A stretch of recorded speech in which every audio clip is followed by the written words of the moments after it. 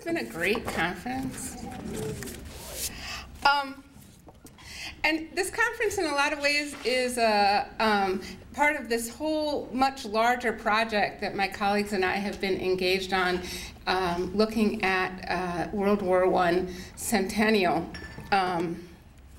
This is some of them, have spent the last year working on this web-based project, Montana and the Great War. And as Bruce says, you can access it through your homepage. Everyone got a bookmark in their packet, and that has the URL if you want to do it directly. And the website includes magazine articles, little pieces of oral history, audio, a series of interactive maps that feature images and events from across the state. And all of them are exploring the ways that the war and its aftermath affected Montanans. So as Bruce said, I've worked at the Montana Historical Society for a long time. And so before starting this project, I thought I knew something, a little bit about Montana history. And I did, a little bit.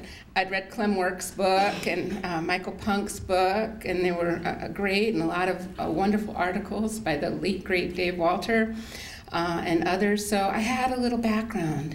But it's always true. Once you really start digging, you learn a lot of new things. And that's what is one of the great pleasures of my job, is that I get to do that kind of digging.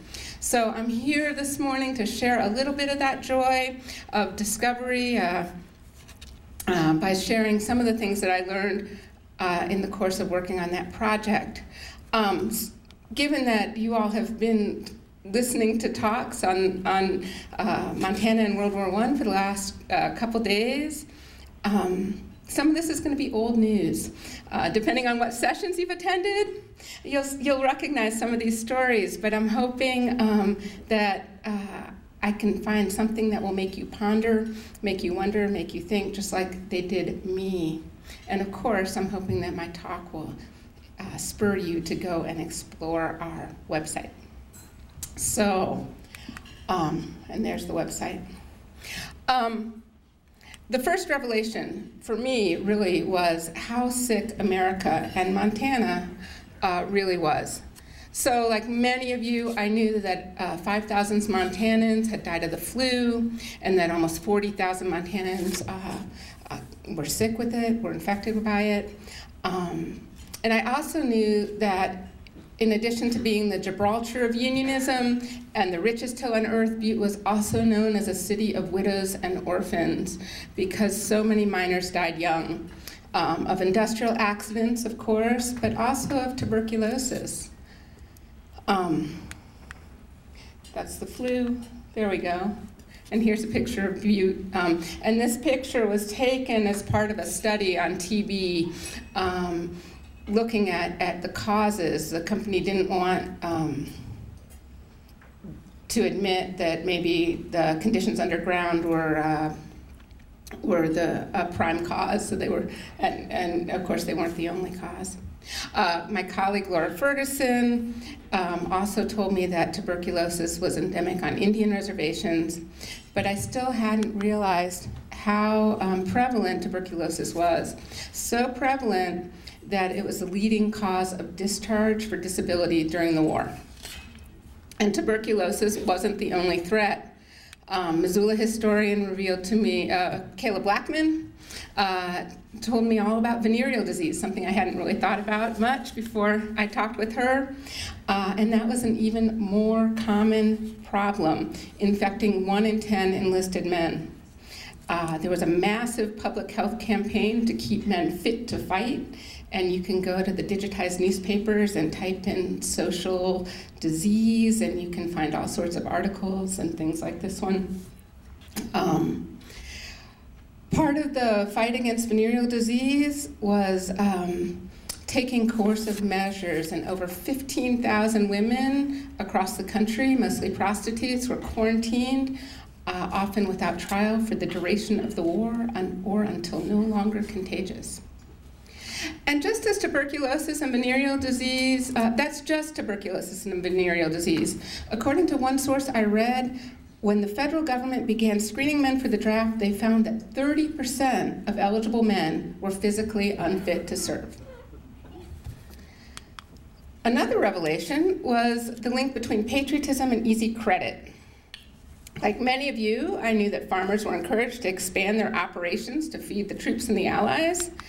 And I knew that over half the banks in Montana failed in the 1920s because so many farmers defaulted on their loans. I'd always assumed that this was due to drought, that post-war drought that began in earnest in 1918, and also the drop in commodity prices as Europe once again began to produce grain after the war, and as they no longer needed so many crops to feed the troops. But what I didn't realize was how instrumental the Council of Defense was in securing loans, even to farmers with bad or no credit, something that Alex Kirky talked about yesterday. By May 1917, the Council of Defense distributed surveys reminding farmers that increasing food production was their patriotic obligation and offering assistance. County councils collected surveys of farmers' needs, and the Council of Defense created a state fund to loan farmers money for seed. But in addition, some of the county councils urged banks to loan money even if the applicant, quote, might not ordinarily be entitled to credit. Now, there was at least one County Council of Defense member who opposed this program. He said that in Prairie County, where he was from, competent farmers already had the resources they needed, and that those who would avail themselves of the loans were poor credit risks. He urged the council not to publicize the program, predicting a high rate of default, and he was right. Patriotic expansion of operations facilitated by easy credit contributed to Montana's post-war economic crisis. And as Rich mentioned in his talk, that was, we went into the Great Depression, a good 10 years earlier than the rest of the country. So what else did I learn? Well, I knew that American Indians served in great numbers, but I didn't realize how stereotypes about Indians made their service more dangerous. Euro-Americans viewed Indians as instinctively courageous and stealthy. So Army officers assumed that they would make good scouts and runners. These positions suffered high casualty rates. William Hollebreast was a Northern Cheyenne runner for the Battery B of the 33rd Division's 122nd Field Artillery at the San Miel and Meuse-Argonne offensives. He remembered delivering messages as shells tore the battery in pieces and the arms and legs of the men were falling at my feet. Over 10,000 plus Indians served nationwide, and they suffered casualty rates 5 times greater than the American Expeditionary Force as a whole. Many, including Peter Barnaby of the Flathead Reservation, earned citations for distinguished service. Barnaby, Company I, 26th Infantry, 1st Division, received the Croix de Guerre for his heroism in the bloody Battle of Meuse-Argonne. Now, Chief Plentycoo is well known for encouraging Crow men to enlist during World War I, and he's shown here placing his coup stick on the tomb of the unknown soldier at the dedication ceremony in 1921, which he was invited to participate in as a representative of all Native America. But of course, not all Indians supported Native participation in the war. I was talking to my colleague Laura Ferguson last Wednesday, and she shared with me a poem published in April 1917 that was written by Yavapai Apache activist Carlos Montezuma. He was a physician and a co-founder of the Society of the American Indian. And it's called Steady, Indian Steady, and I thought it was worth sharing. So a little poetry to start your morning. The ghost craze has come and gone, the war craze is on. And if you want to fight, fight, but let no one force you in. Steady, Indians, steady. In the excitement of war fury, it requires a level head not to get dizzy. Steady, Indians, steady. This is civilization's fight. You are tag that verges on seeking for blood. Will it pay to prove it? Then fight. Steady, Indians, steady. Fight for your country and flag is noble and grand, but have you a country? Is that your flag? With sober mind, think on it and do the right. Steady, Indians, steady. Pause with calm mind, think on it, but let no one push you in it. If you do not know what you are fighting for, stay at home. Steady, Indians, steady. They have taken your country, they have taken your manhood, they have imprisoned you, they have made you wards, they have stunted your faculties. Steady, Indians, steady. You are not entitled to the rights of man. You are not an American citizen. You are an Indian. You are nothing, and that is all. Steady, Indians, steady. Redskins, true Americans, you have a fight with those whom you wish to fight for. It is your birthright, freedom. Let them make good. With better heart you will fight, side by side under the same flag. Steady, Indians, steady. Montezuma wasn't the only person skeptical about the war, of course, which brings me to my next point. Not everyone wanted to do their bit. Montana sent a larger percentage of its men to war than almost any other state, but that doesn't mean that everyone was eager to serve. Laverne Hamilton, who was a nonpartisan league organizer who lived near Roundup, recalled in his reminiscence that a number of men of his acquaintance, on learning that the draft only applied to married men, went ahead and got married so they could stay out of the war. There was an epidemic of weddings, he said. As one of the new bridegrooms said to me, I decided to get married and do my fighting at home. Not everyone, that's a recruitment poster that I just thought was cool, that they were resisting. Not everyone wanted to do their bit at home either. While Maria Drennan, pictured here, of Mild City, worked 1,600 hours knitting 61 pairs of men's socks and 41 pairs of children's socks for the Red Cross. And the Kalispell newspaper lauded the 115 liberty-loving women who met in the basement of the Masonic Temple to sew surgeons' gowns and to knit. The Roundup Record found it necessary to castigate local women. According to that paper, for the first few weeks after Roundup's Red Cross office opened, it was bustling. But now, only the truly loyal women were to be found there. And this was March 1918, so almost a year after a U.S. entry into the war. The others could be found at card parties, teas, and other social functions, uninterrupted by thoughts or worries for the safety of the boys from Roundup. Comparing the women of Roundup unfavorably to the women of the Revolutionary and Civil Wars, because everyone is always better back then, the paper sternly declared in bold font, with each word capitalized, the woman who neglects her duty to the soldiers for the sake of card parties and other unnecessary social functions is a slacker. Another measure of patriotism was the purchase of war bonds, and Montanans bought their share, often more than their share, and here are a couple of newspaper clippings, one from Glasgow and one from Shoto, talking about how their communities are oversubscribed. But patriotism wasn't the only thing that motivated Montanans to buy war bonds, and I think people have talked a little bit about this before. If you went to Natasha Hollenbach, I think, talked about this in her session. In Columbia Falls in April 1918, a soliciting committee went house to house, armed with detailed information about each family. And this was in the paper, and they said they're coming, they're going to have a card, and that card is going to include your nationality, your church, whether you were a citizen, the value of your real and personal property, an estimate of indebtedness, an estimate of net worth, estimated income, former subscriptions to the Red Cross, YMCA, Knights of Columbus, and previous Liberty Loan purchases.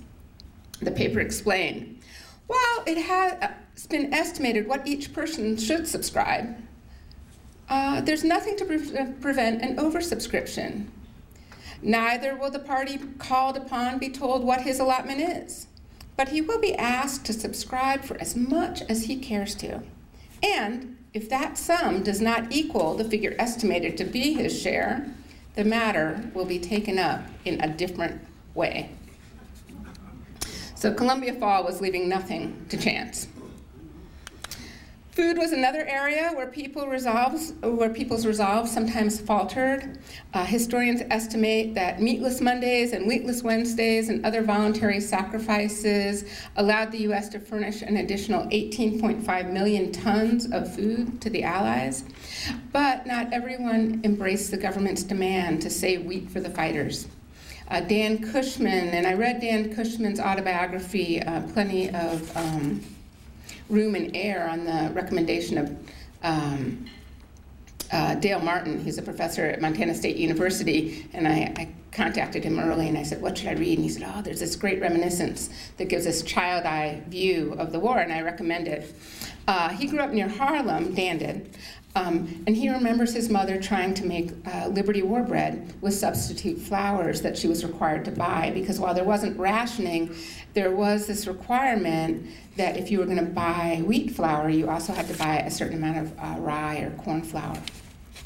And he said nobody would eat it. It was terrible. So she fed it to the chickens. And this was a family that was quite pro-war. It was failed and they wouldn't eat it. And then after that first attempt, she didn't even bother to try to make bread. She'd just make mush and use that as chicken feed with her substitute flours. And so he said, we ate war bread, only in a different form, as white bread, eggs, and fried chicken. A good common sense solution. History is about empathy, and diving into the sources gave me a better understanding of how genuinely scared many Montanans were of the industrial workers of the world, anti-war resistance, and their German neighbors. And this included Dan Cushman, who remembered being convinced that the Huns were going to invade his town, Harlem. It's easy to laugh at headlines like this one. Your neighbor, your maid, your lawyer, your waiter may be a German spy. And it's easy to look back with judgment towards Montanans for going too far in their response to World War I. Now, I think we're right to condemn the burning of German textbooks, pictured here in Lewistown. And by the way, this was a prelude. The prelude to this book burning was a mob pursuing men they thought were pro-German, forcing them to kiss the flag. And the culmination of the day's events was an evening parade, joined, the newspaper reported, by 2,000 people, which was about a third of the town. Also shameful is the imprisonment of 79 Montanans for sedition, including popular area farmer Theodore Klipstein, who was convicted after a one-day trial for saying that only the damned officials we sent to Washington and the big-moneyed men wanted war. The father of 9 served 25 months in prison. And by the way, he said these when he was there registering for the draft, right?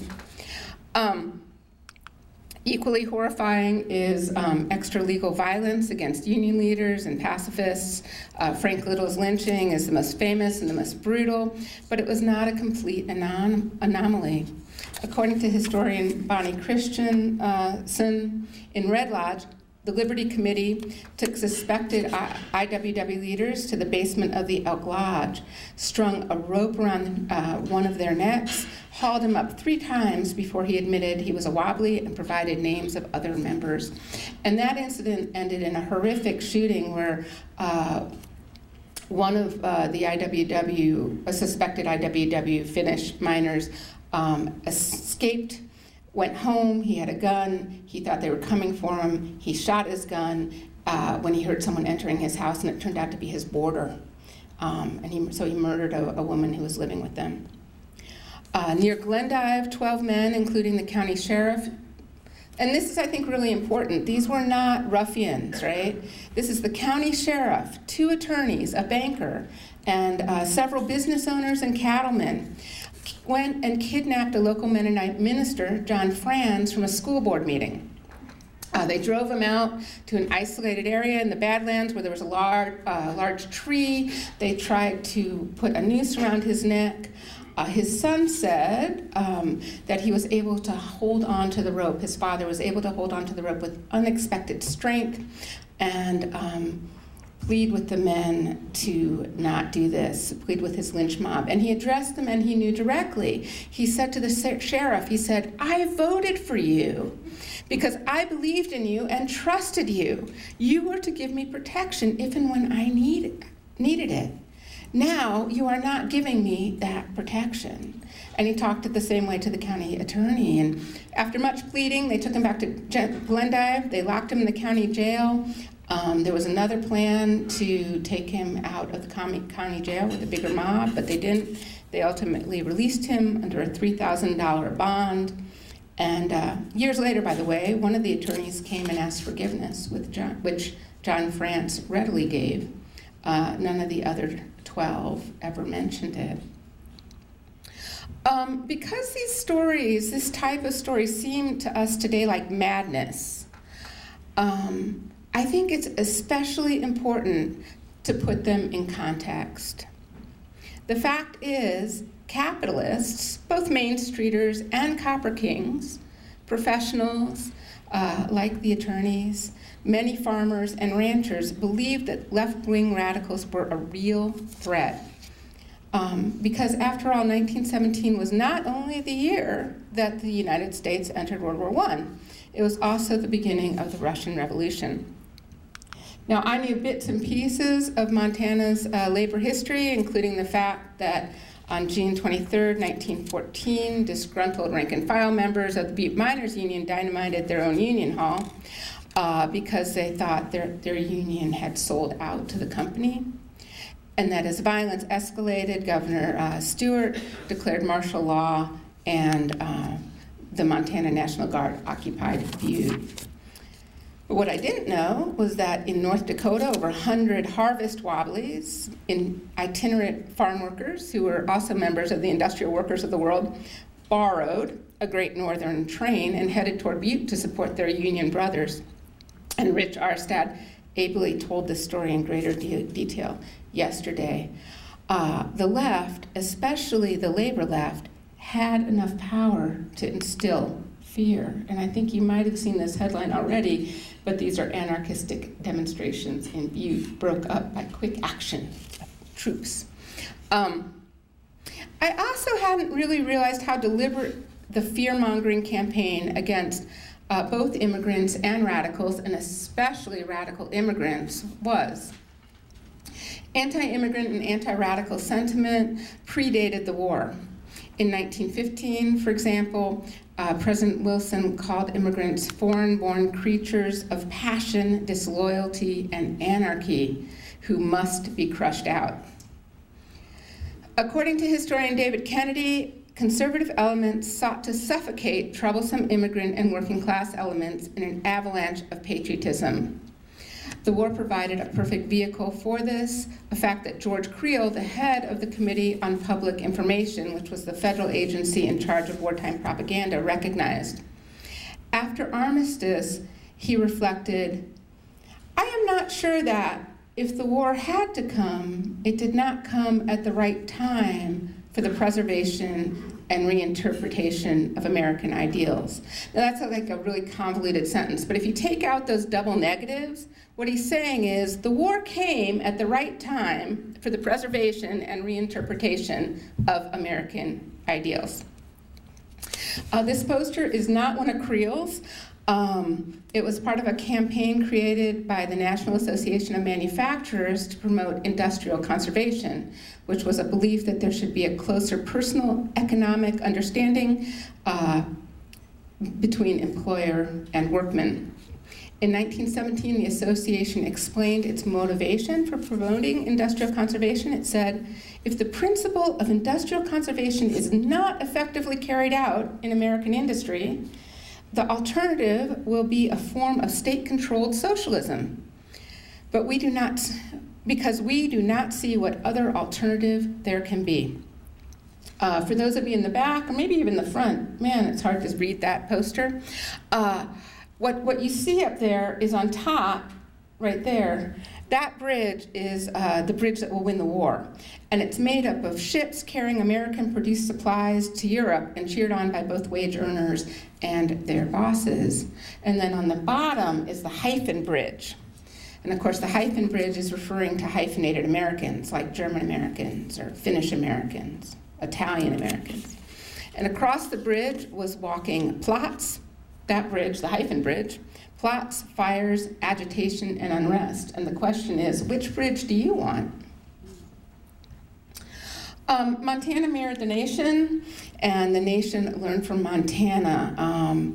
As I think many of you know, in August 1917, Montana's Senator Henry Myers of Hamilton, who was a longtime anti-union conservative, some would say kind of a company man, he introduced Senate Bill 2789, which was a law to punish inflammatory talk.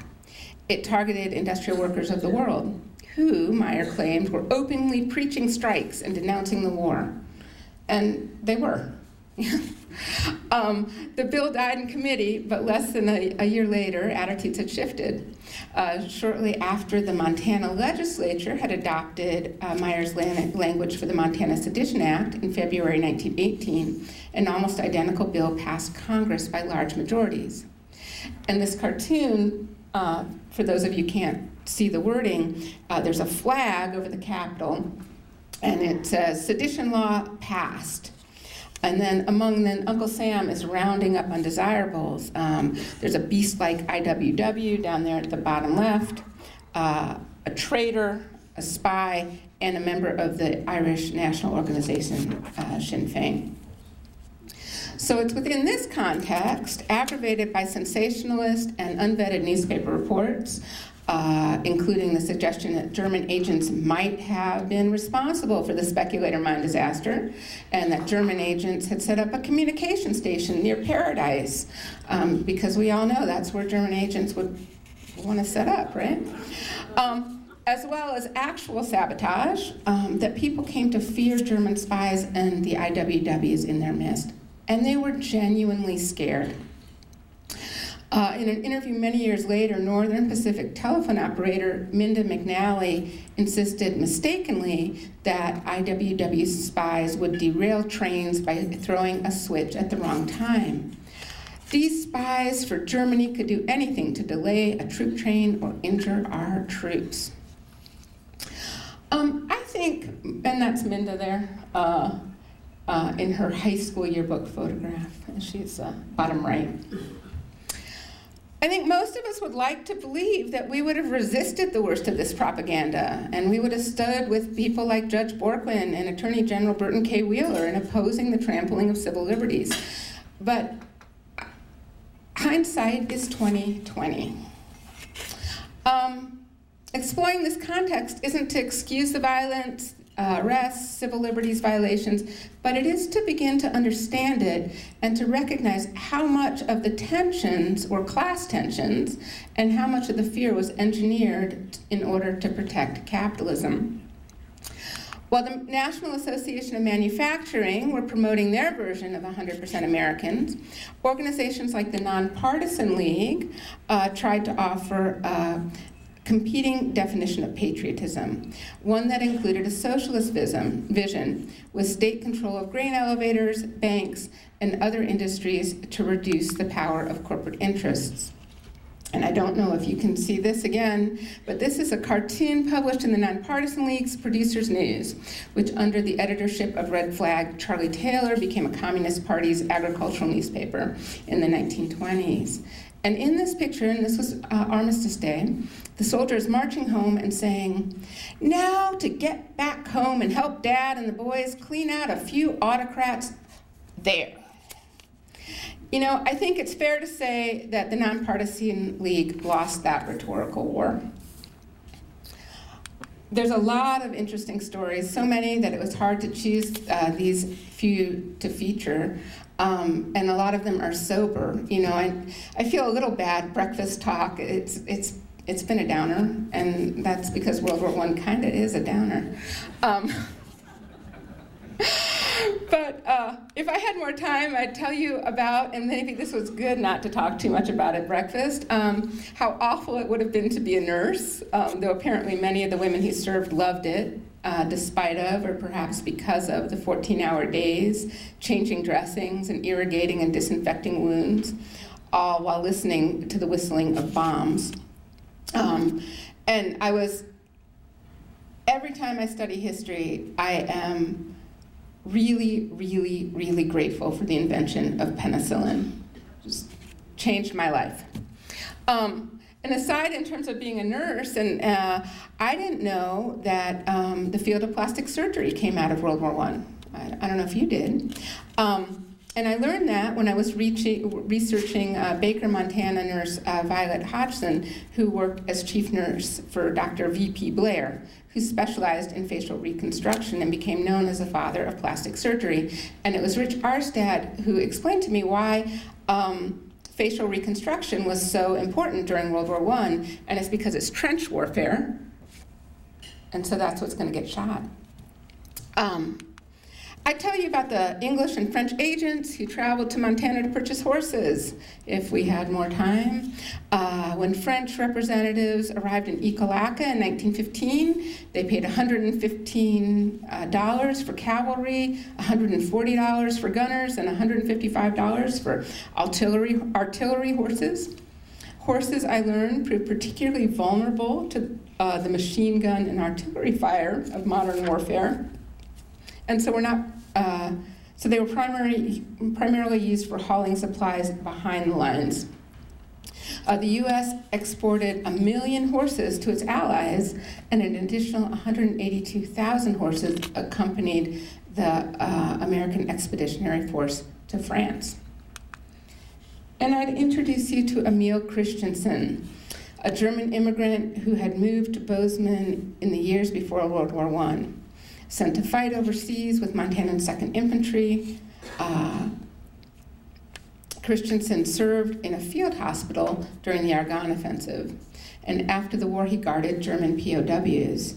When one POW asked Christensen why he chose to fight for the US, even though he was a German citizen, Christensen responded, "Because America is my home." But time is short, so as Bruce said, I invite you to make your own discoveries, as Bruce already has done, by spending some time on our website, listening to selections from the oral histories, and Minda's is on there, as is Christensen's, although his is really hard to understand, but we also have transcripts. Downloading and reading articles from Montana, the Magazine of Western History, and any other sources, and of course, exploring the story map. But I'd also invite you to step away from your computer, take the special Doing Our Bit tour that Bobby Harris and Maggie Orden created for the original Governor's Mansion, and to visit the new World War I exhibit here at the Montana Historical Society when it opens in a few months, or one of the other commemorative exhibits around the state. And I'm really looking forward to listening to Raphael Chacon this afternoon and getting over to Missoula to look at the exhibit that they created. And of course, I look forward to joining you in discovery at the rest of this morning's sessions. Thank you.